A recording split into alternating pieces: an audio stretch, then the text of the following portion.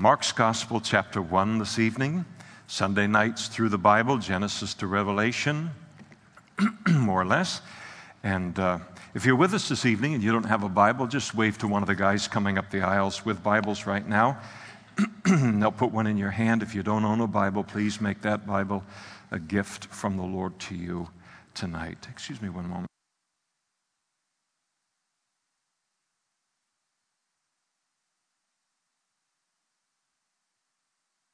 Thank you. As we pick things up now in verse 11, and just speeding right through the Gospel according to Mark, as we pick it up in chapter 12, we remember where we left off last week, and that was with Jesus formally beginning his public ministry after 30 years of relative obscurity, being raised in the city of Nazareth. And he comes to where John the Baptist is baptizing in the area of the Jordan River and is baptized.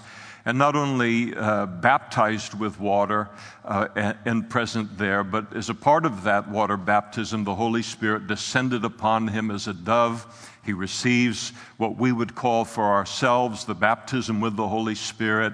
It is the power for ministry. It is the power to live the Christian life. He receives that at the beginning of his public ministry, and the Father also testifying his pleasure with the Son as well on that very scene. It is definitely very much a mountaintop experience in the life and the ministry of Jesus.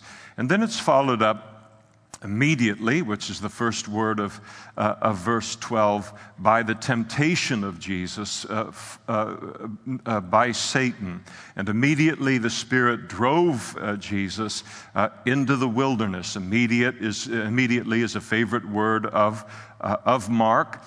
Jesus, when this temptation occurs, you notice it's the Holy Spirit who drove him into the wilderness. It wasn't that he was wandering in the wilderness and the devil happened upon him. What happens here in the form of this temptation that he's going to face, a threefold temptation by the devil, it's brought out most completely in Matthew's Gospel. It's an abbreviated version of things here in Mark's Gospel. But the Spirit drove him out into that Judean wilderness, and there he was in the wilderness for 40 days. We know that he fasted during that 40-day period, and he's out in that wilderness, tempted by Satan. And the idea isn't that, and this helps clarify a little bit from Matthew's Gospel, you would think that here he was in the wilderness for 40 days, not eating, fasting, and then when he is at his absolute weakest, Satan comes to him with the three temptations that he did against Jesus, that Jesus responded to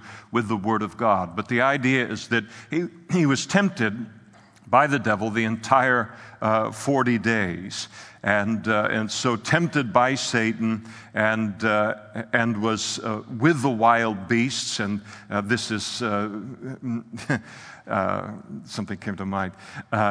This is not Dr. Doolittle. He's not sleeping with him at night, and they're constituting like down comforters for him in the evening, as a demonstration of his authority over nature, anything like that. It's just speaking to the remoteness, and how wilderness-like the Judean wilderness was at that time. And Israel, you go to Israel today and you can hardly believe, as you read the Old Testament, the sheer variety of wildlife that was existing, talking about lions and alligators and so forth. And civilization has kind of crowded these things out at this point, though there is wildlife to be found in their nature reserves. But there was a much broader diversity of it in those days, and then the angels ministered to him. I think the passage speaks important things to us related to the baptism with the Holy Spirit in our own lives and the beginning of public ministry. I think it's important, forgive me, but when I teach the Bible, whether on a Sunday night or on a Sunday morning, I always assume everybody is 100% going for it with the Lord. and that everybody is serving the Lord, and we view our lives that way. Whether God has us working at IBM or He has us working for our own business or whatever, we're doing what we're doing as unto the Lord, or our service that's found in the community in the name of Christ overtly or within the local church. It is not, nobody can be like Christ, can be being conformed in the image of Christ without also serving the Lord. A non-service Christianity just simply does not exist in the Bible. Because Mark's gospel speaks famously of Jesus, saying that Jesus came not to be served, but to serve, and to give His life as a ransom for many. And so this is something that really speaks to all of us. I think it's important to realize in terms of spiritual warfare and spiritual attack that very often it will follow a mountaintop experience, as it did with Jesus here.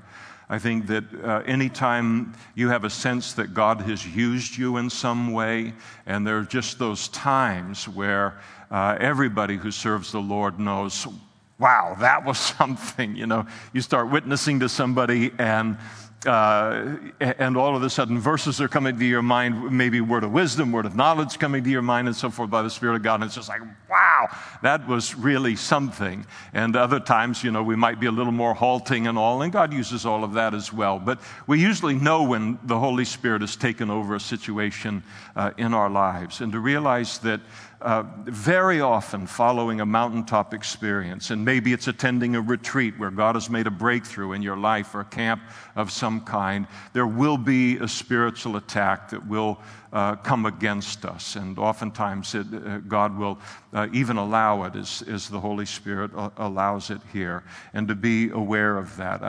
I think it's miserable as we start to serve the Lord to get hit by this kind of thing, whether it might be in the form of being elevated in pride and then saying a bunch of stupid things because we're so excited that God used us, or that on the other end of the spectrum, going down into kind of the deep depression and not realizing that this is an attack of the enemy, that it comes against us in all kinds of forms as the Lord uses us. And so to expect that whenever I have a sense that God has done something powerful, maybe in a teaching or something like that, I never go home excited.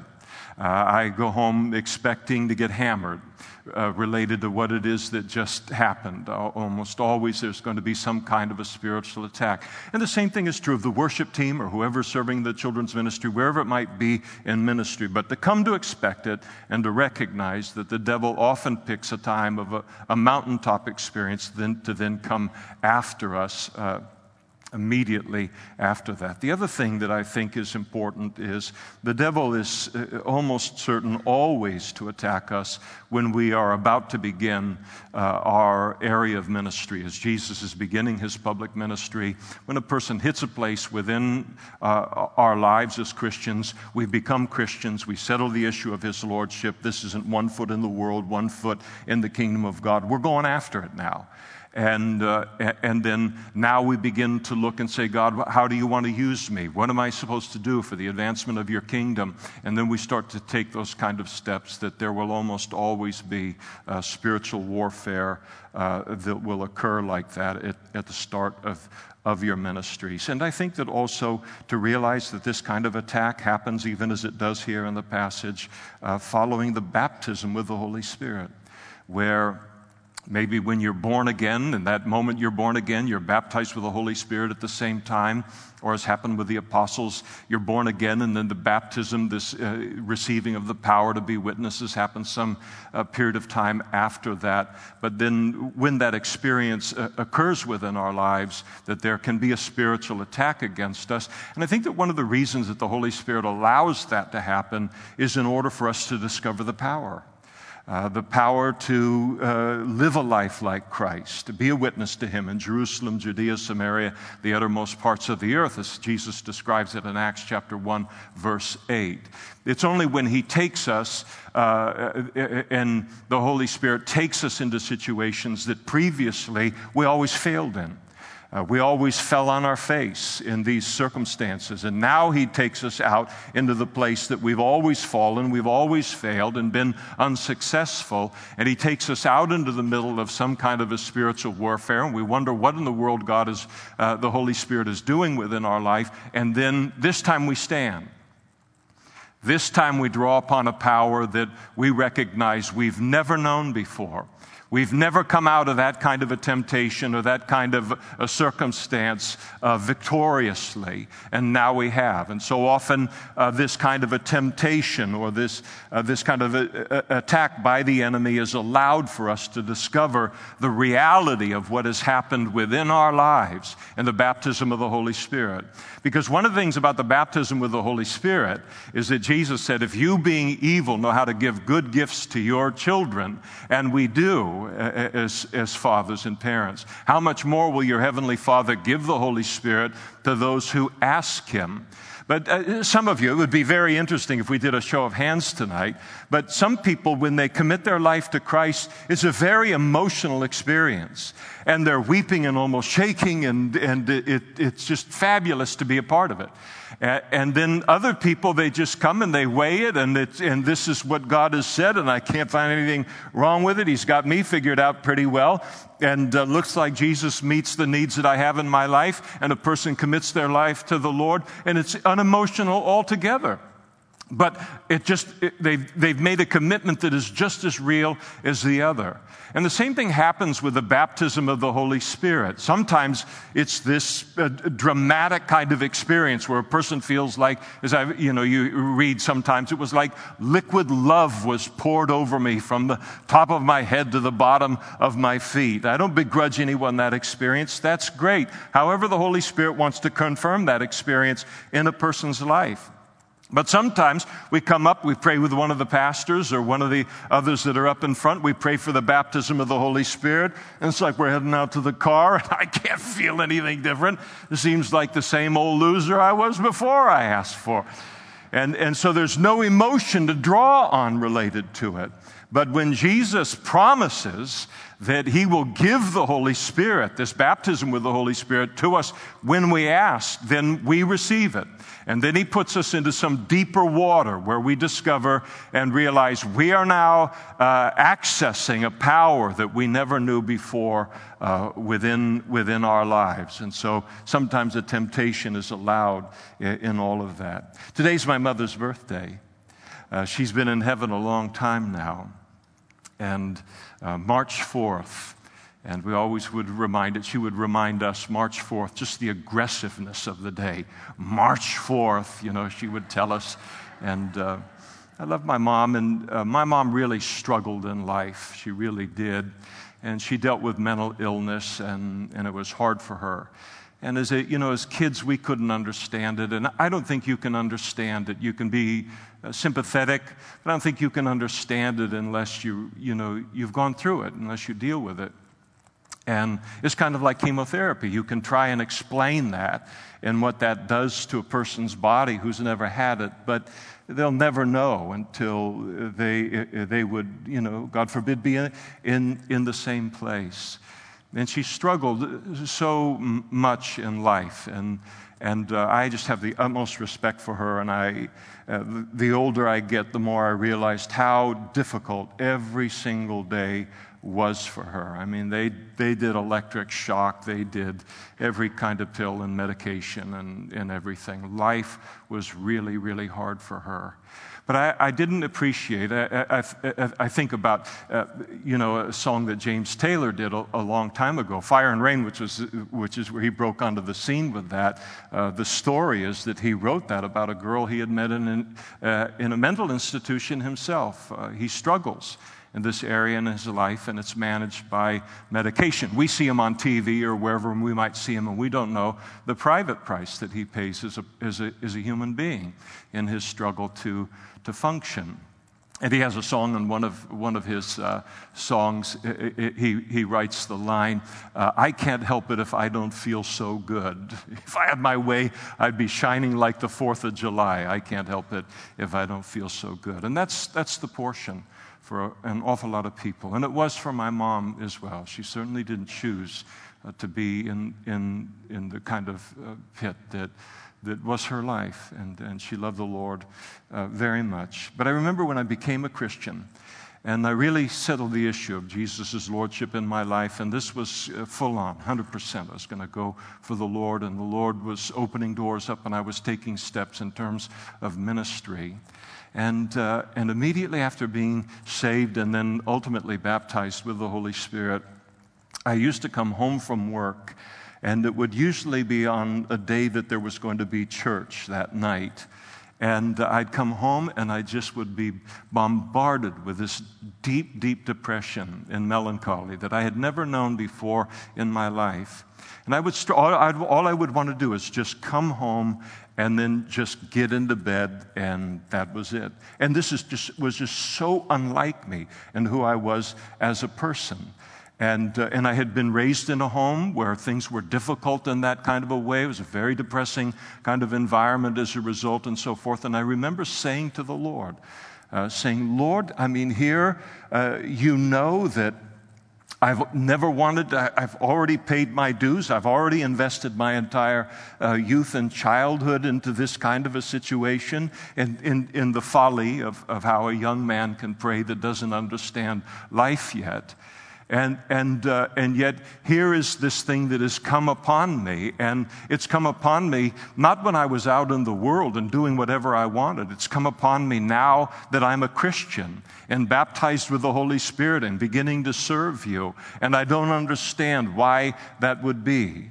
And he didn't give me like some kind of, meeny, meeny, tekel, upharsin. Well, that would have been appropriate for me. But he didn't, give me with something that kind of clarity at all. But what came to dawn on me was he allowed a spiritual warfare into my life that I had never known before, because I was taking steps of commitment to the Lord that I had never made before. And so the opposition comes. And I say all of these things, from my experience and the experience of many other people as well, to simply to say that this is normal and this kind of thing happens, and it happened in the life and the ministry of Jesus as well.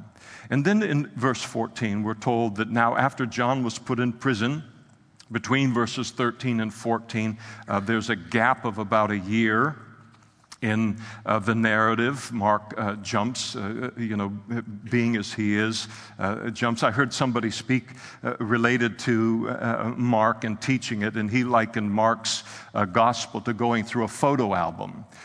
Where Mark just kind of points out this picture and says, this is what happened here, and here's a little bit about this picture, and here's a little bit about this picture, and a little bit about this picture, and he just jumps from one event to the other. And it's kind of like that in Mark's gospel. And so he jumps now to the next thing that he feels the Holy Spirit wants to talk about, and jumps ahead a year.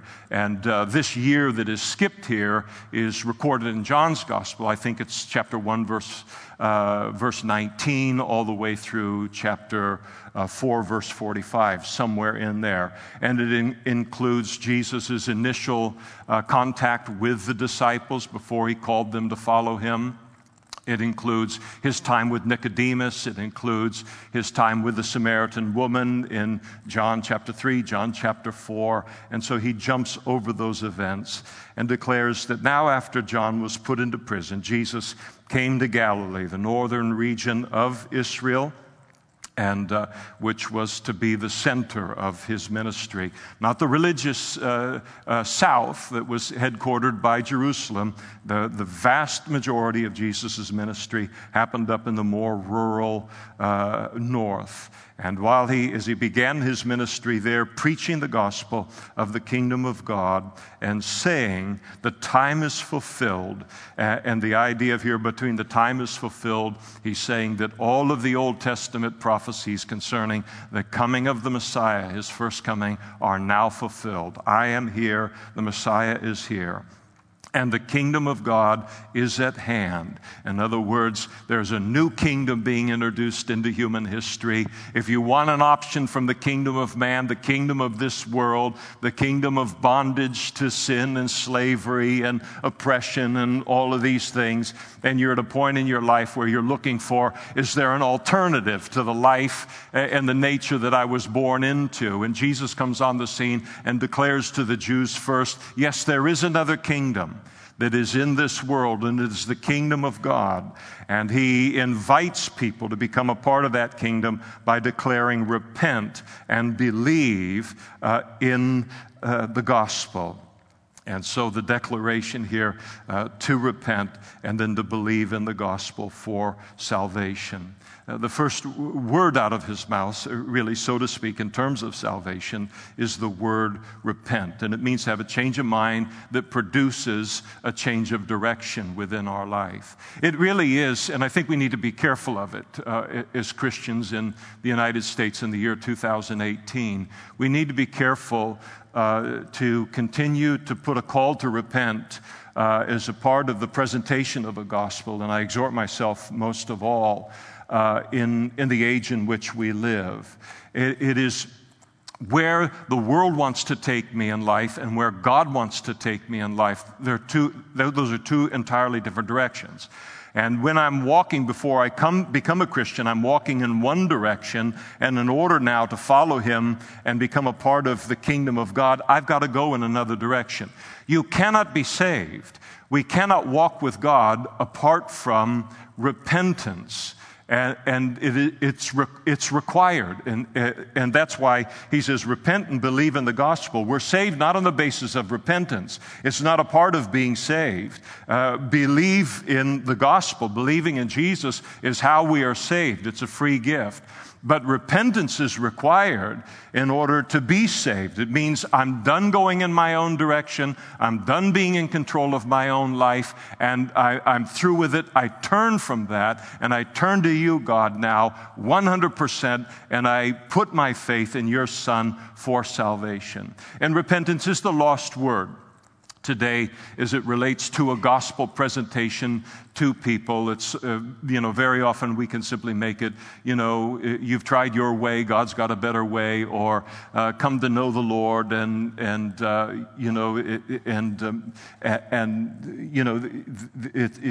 it's only the blessings, only the easy part, have your faith in the Lord and come to know him, but without mentioning this importance of repentance. And I think that repentance, the hesitation related to repentance so often is that if we think and we say, here's the gospel and you need to repent to come to Christ, that we're going to scare people off.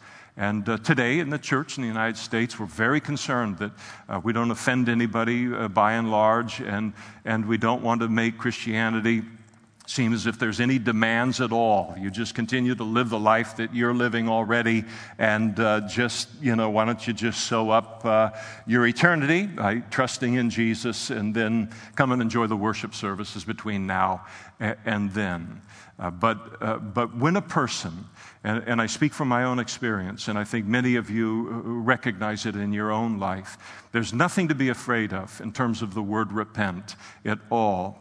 Because once a person is sick and tired of their own life, and sick and tired of the world and the decisions that they've made, and sick and tired of the sin that they've engaged in, and where life has ended up under their own headship and their own direction, the word repentance is the greatest word that you can hear.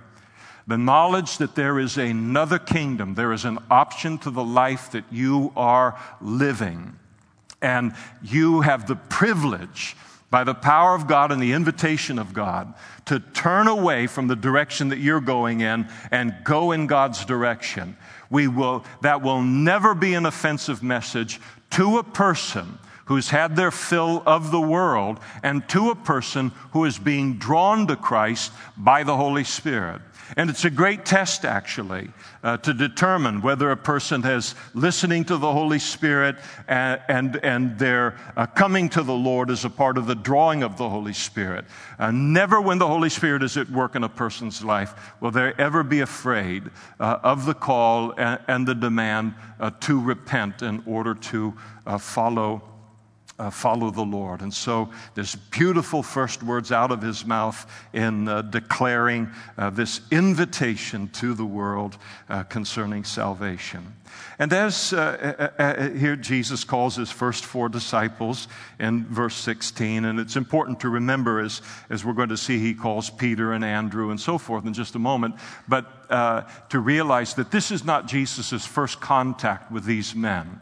Again, a year earlier, he was recognized by them as the promised Messiah, but they had gone then back up into the Galilee. Jesus was in Jerusalem at the time, gone back up into the Galilee, re-engaged in their livelihood of being fishermen, and gone on about their business. And so when Jesus makes the call to them to follow him, this is not about salvation. They've already trusted in him as Messiah.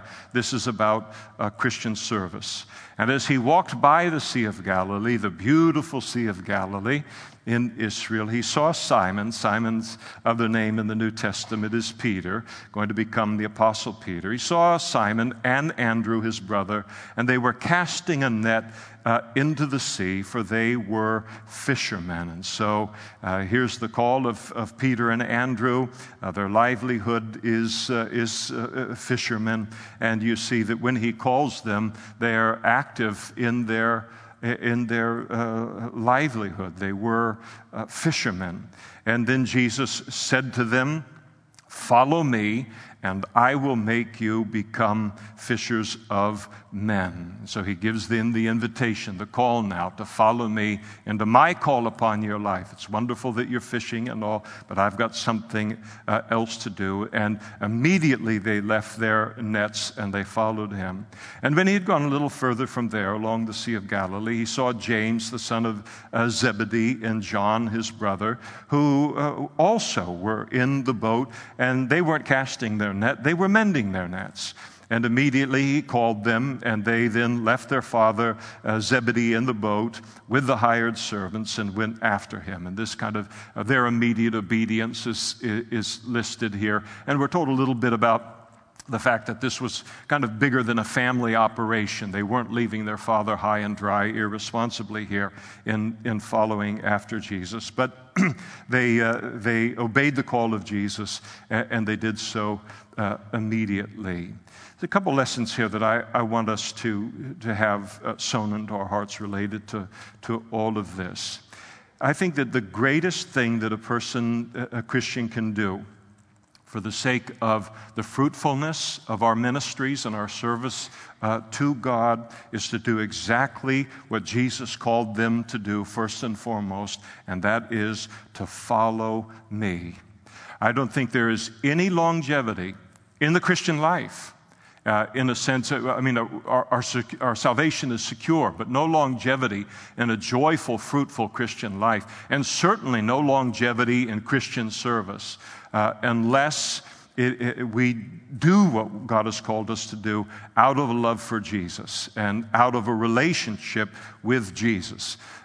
Nothing else will provide the motivation and the strength and the example that's required to do that. The single greatest equipping that a human being can have for Christian service and for ministry is to walk with Jesus, to have a personal relationship with him. The second thing that we notice here is their obedience to the call and immediate. It wasn't like this was easy for them to figure out. This could have been confusing if you sat down and you tried to figure out on an economic level what he's calling them to do. He's calling them to leave their livelihood. It's the family business that's here. And he calls them to leave the security of that, and there was great security in that, to now follow him to become a fisher of men. Who knew what that was when he's talking to them at that point? And yet they obey him because he had simply called them to do that. I remember when I quit the phone company and to come to Modesto. I had driven between Napa and Modesto for a year and a half doing the Sunday morning services before we moved over in 1985. And the Lord just made it clear that that was supposed to happen. And in 1985, you might remember, the United States of America was in a very deep recession. And nobody was quitting their jobs, and nobody was quitting a good job. And when a mother of a friend of mine found out that I was quitting to go be a pastor in Modesto, she just spotted the outward folly of it immediately, and she said, think about that job that you have with the phone company. You'll have that till hell freezes over. And not quite the thing you say to someone who's wanting to be a pastor, but I didn't rebuke her. I understood what she was trying to say to me.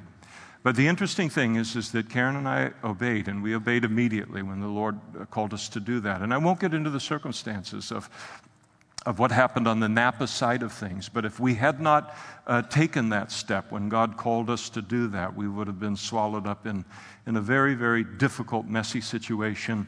And I think that as a result of it, I would have become very, very cynical related to the body of Christ and never taken this step later in my life. God knows what He's doing. He knows what the timing is, and we certainly have no regrets over that.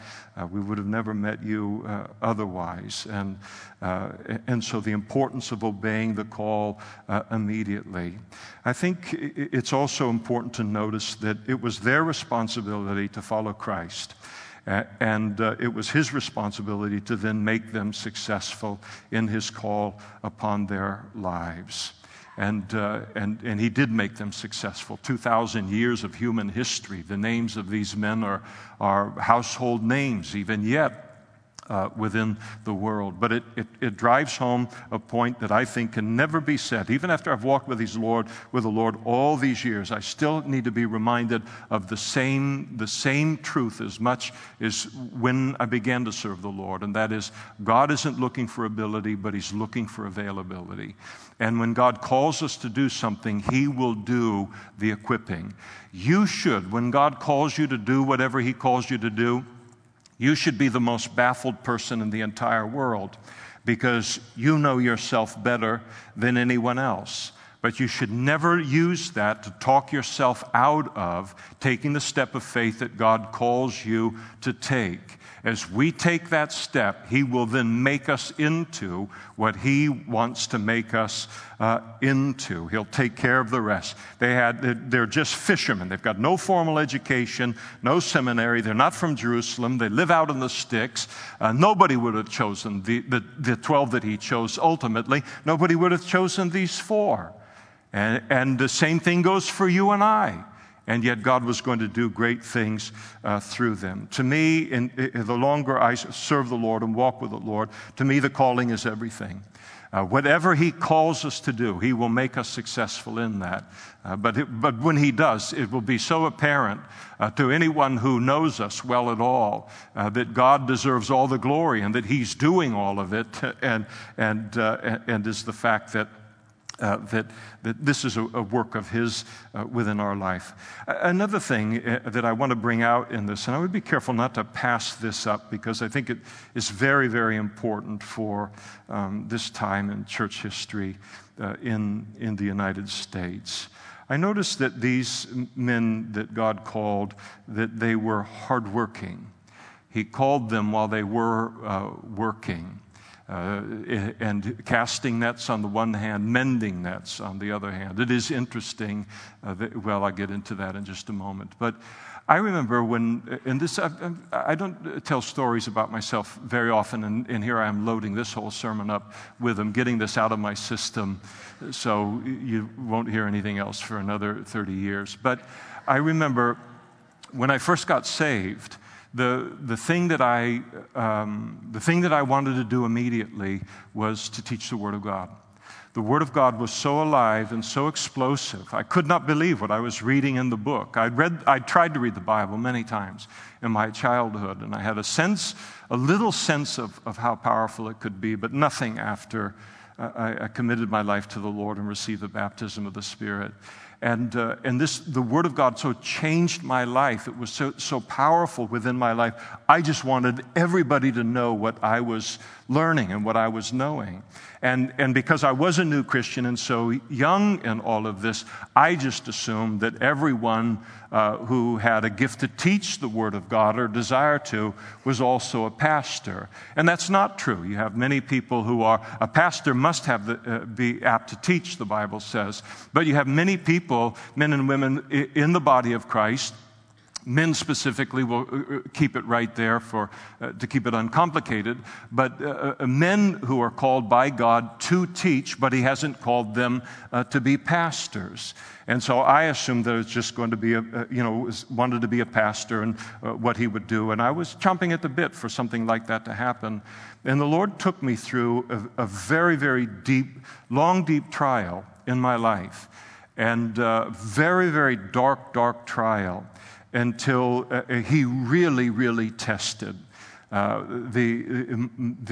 motivations for wanting to do this. And I finally reached a point where I said to the Lord, I said to Him, Lord, I don't care about being a pastor or teaching the Word of God or any of those things. I just leave that with You. And I commit, if You choose to leave me splicing wires at the phone company for the rest of my life, I will be happy to do that for Your glory. And I just want You to know that. And I gave him my desire in that regard. And I absolutely meant it and lifted that prayer up to Him. And it was a great kind of refining of things, a willingness to work, Lord, and to serve You, Lord, wherever it is that You want, to put me, and I'll glorify You there. And these men, as we've noticed, they're already saved, and they are, upon being saved, go back up into the Galilee, and they're continuing their occupation as fishermen. They are glorifying God. They're following Jesus, and as best as they could understand it up to that time, and as fishermen. When God called them when they were fishermen, they were glorifying God in that role as a fisherman, and they were giving themselves completely to it. And I think that one of the things that's important to notice about this passage is that Christian service is no place for lazy people. God simply will not entrust ministry or spiritual authority and influence to people who are lazy and unwilling to work hard. It is interesting, if you perhaps maybe you've read through the book of Proverbs recently, and we think about the book of Proverbs as it condemns sexual immorality and drunkenness and these kind of things. But one of the things that is in the top 5 of things that is addressed within the book of Proverbs is laziness, is slothfulness. And God has a great distaste for that in people, and He condemns it. And He certainly isn't looking for lazy people to then pull into His ranks of service. He's not that desperate.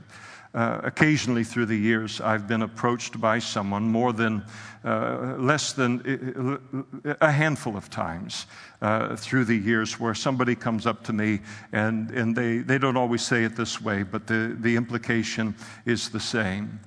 They'll say, Pastor Damien, I've been fired from my last 3 jobs, and I think it's God's way of telling me He's calling me into the ministry. And when people say things like that to me, my mind doesn't work fast. I get my greatest answers an hour later, and maybe you're that way too. But sometimes I don't know what to say to a comment that's that that misguided. And at that point, literally, I'm looking for any way out of this conversation and any exit from the room that I can find. More now in my older age, I will address it candidly with anyone that comes to me in that way. But the fact of the matter is there is no place in God's work for unfaithful people or for lazy people. It's not a calling where you can just drop the ball and then shrug your shoulders and say, oh well. There's way too much at stake in our Christian service and representing the kingdom of God, representing the King that is God himself. In this regard, and it's probably the reason I'm spending a little bit of time on this morning, or this evening, whatever it is. It's morning somewhere. Maybe somebody's on the internet watching it in the morning. God bless you. Thank you for doing that. And we're here to help you. But for most of us, it's this evening. But I want to speak especially to those of us who are in the room today who are younger in age. And it isn't a thing where I'm kind of pitting the old against the young and the young against the old, but you've been fashioned by a world that didn't fashion the generations before you. And I think that this is an area in which some of the spokesmen of your age group are, you want to be careful with the message that they have in this regard. There have been one or two pastors' conferences that I attended, even within Calvary Chapel, within recent years, where some younger man who is a pastor gets up and he decides to exhort all of the older pastors to, shape up. And by shaping up, the exhortation usually goes that we need to get out of our offices and out of our studies and out of our counseling appointments and all of these other responsibilities that we've allowed to just kind of burden us. And we need to follow their example of hanging out in some local Starbucks with our laptop computer and just hanging out with the people. And that's the way to reach the world, and that's the way to build the church. It's all, relational, bro. And I just want to, a couple of times I've just wanted to throttle them from, 30 rows back. When I hear that kind of thing, I have to believe that they are either complete novices and just starting out, or they have had a church given to them in which everything is paid for and the staff is already in place that allows them the luxury of thinking that they can spend hours in some coffee shop someplace, and that's the way to serve the Lord and to build the church, that they have that luxury. I have worked hard all of my life. And I remember as a young boy, 8 or 9 years old, my twin brother Gabe, here's another story. I'm getting them all out of my system. And we used to sell plastic flowers door to door in Napa, California, in order to earn money for our school clothes at that age. So we went to a store that was called Trade Fair in those days. I don't know if they had one in Modesto. And they used to sell plastic flowers there.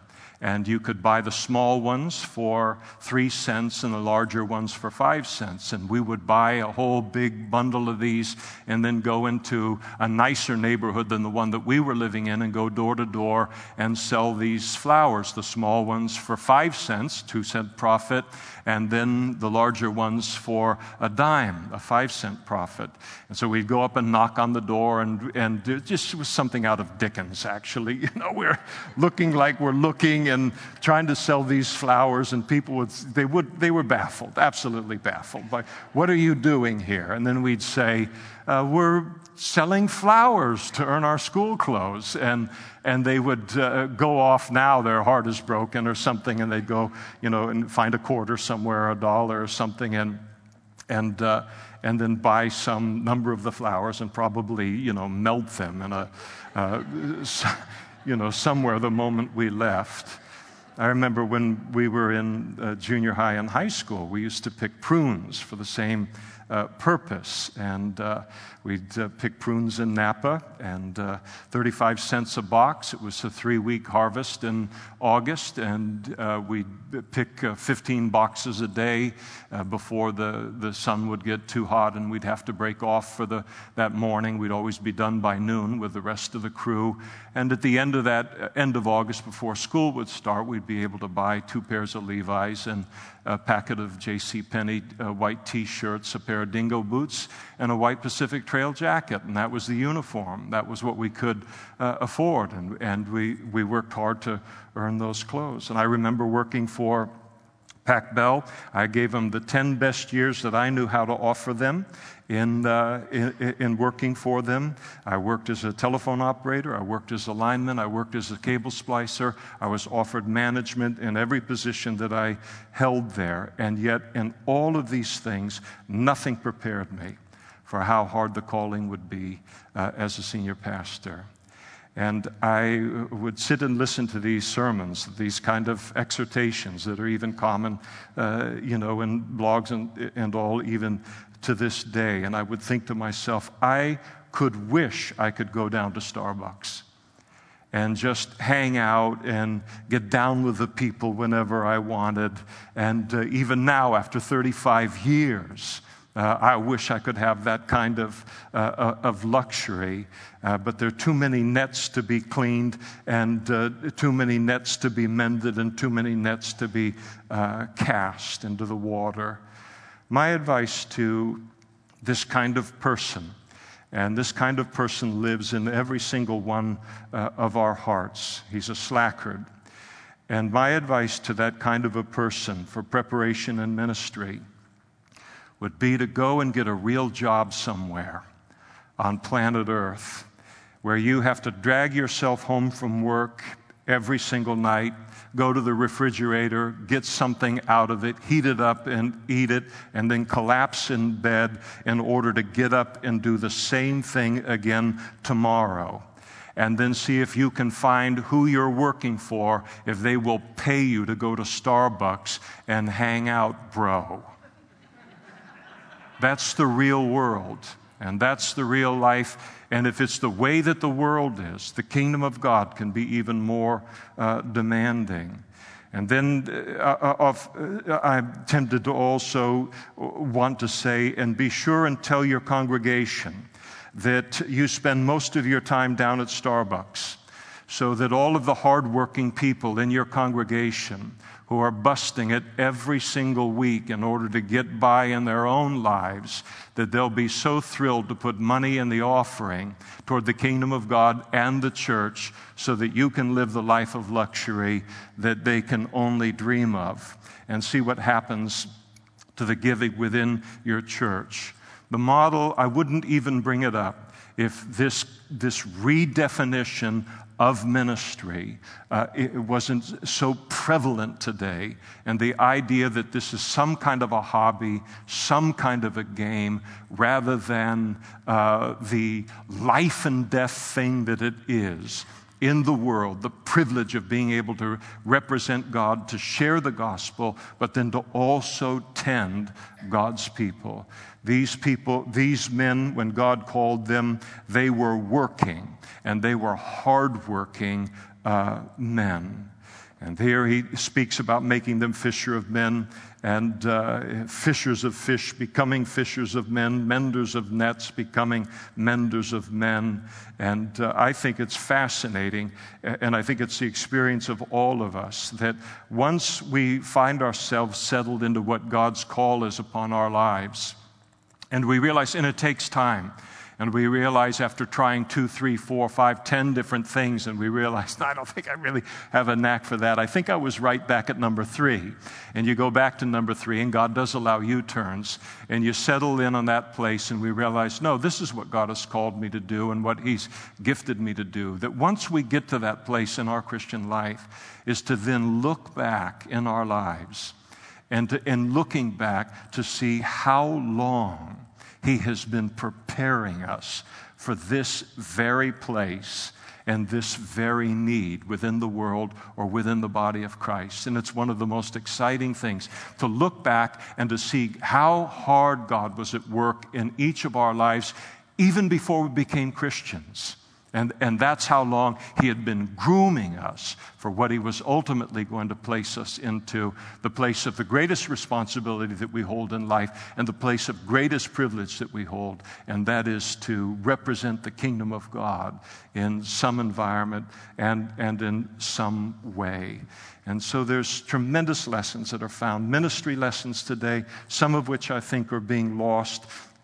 Some of them it's just good to be reminded of here and in the call of these 4 disciples. And then they went into Capernaum, and Capernaum became the center of Jesus' public ministry. You might remember that he was rejected by his hometown of Nazareth, and Mark does not record that for us. Other Gospels do. And upon being rejected by Nazareth, he then goes to Capernaum, and Capernaum will be the city right on the Sea of Galilee. It's one of the places that we visit on a trip to Israel each time, and he makes that the center of his ministry, his Galilean ministry, but his ministry overall. And then immediately on the Sabbath, he entered the synagogue and he taught. And there's that word immediately again. As soon as Jesus arrives in Capernaum, at the very next opportunity, at the very next Sabbath day, he attended the local synagogue. And made a beeline for it.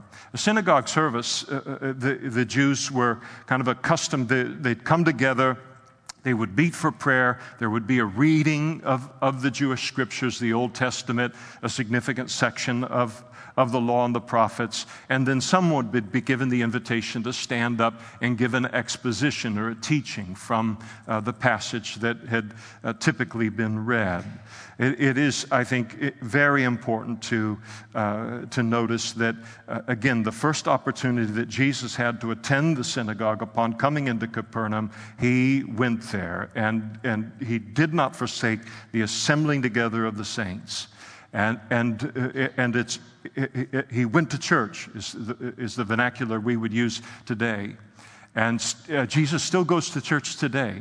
Jesus still does not forsake the assembling together of the saints. He is with us tonight in this room. And whenever any group of people like us come together in this way, he attends. He is present in all of it. And so the importance of it to him. And of course, the book of Hebrews, as I've already kind of quoted the verse to us, that we're not to forsake the assembling together of the saints, especially as we see the day of the Lord approaching or nearing the return of Jesus for the rapture of the church.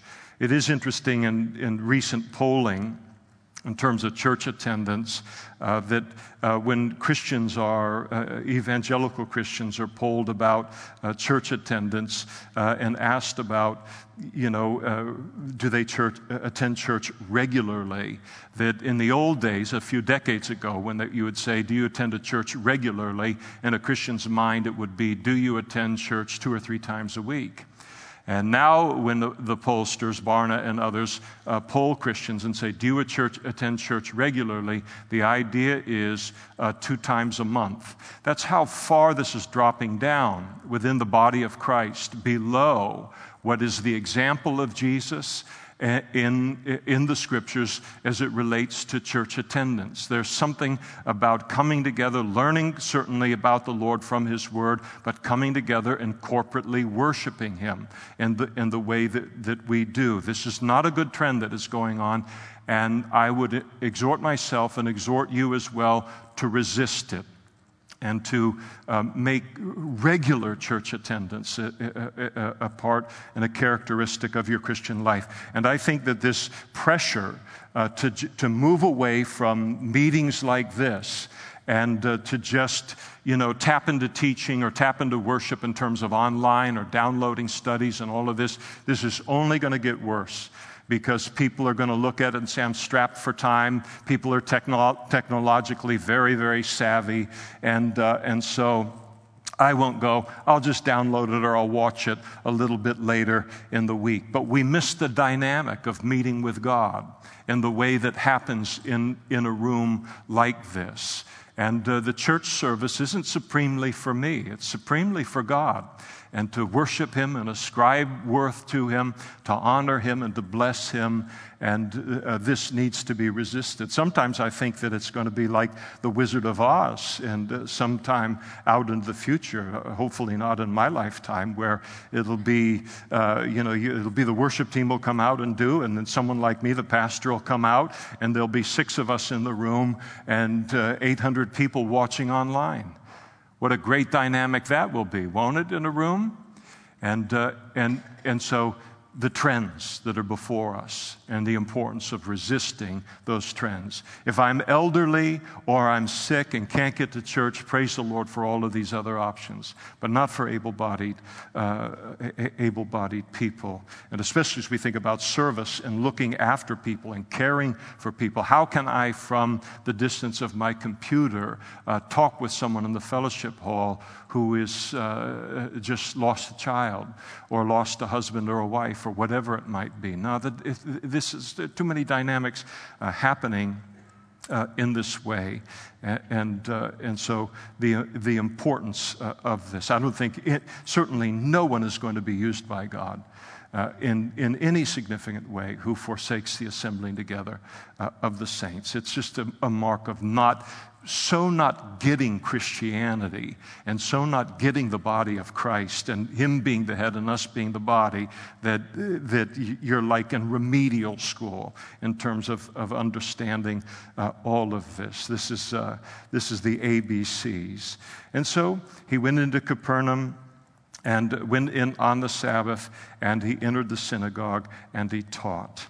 Well, this is very awkward, but I'm going to stop there at verse 21 before I go into verse 22, because what happens here is so important for us to spend a little bit of time on as well, and I don't want to rush through it. In fact, I'm embarrassed that I headed into verse 21 at all, and please receive my apology for having set the table for the next time we're in Mark's gospel.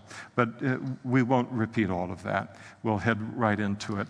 And the lessons that are here are just too remarkable to speed through.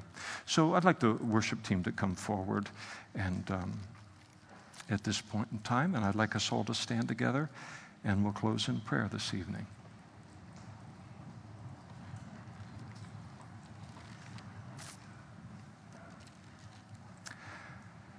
Father, we thank You for this little journey through the book of Mark and these snapshots, these portraits that You have provided to us of Jesus and the lessons that are found in each one of these portraits. And Father, I have, as You have well heard, shared a great deal from my own experience and concerning these verses and what is taught here. But I know and I hope that all it has done is just stirred up those same memories within everyone in the room as well.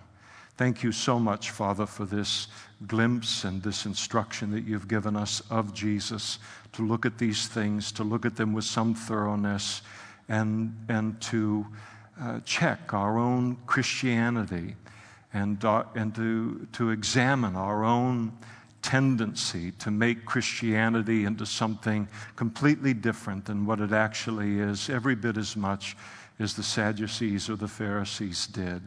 Thank You for the time to be able to check everything against the plumb line of Jesus' life and Your word. And we thank You in His name, in Jesus' name, amen. This evening, if you stand here and you are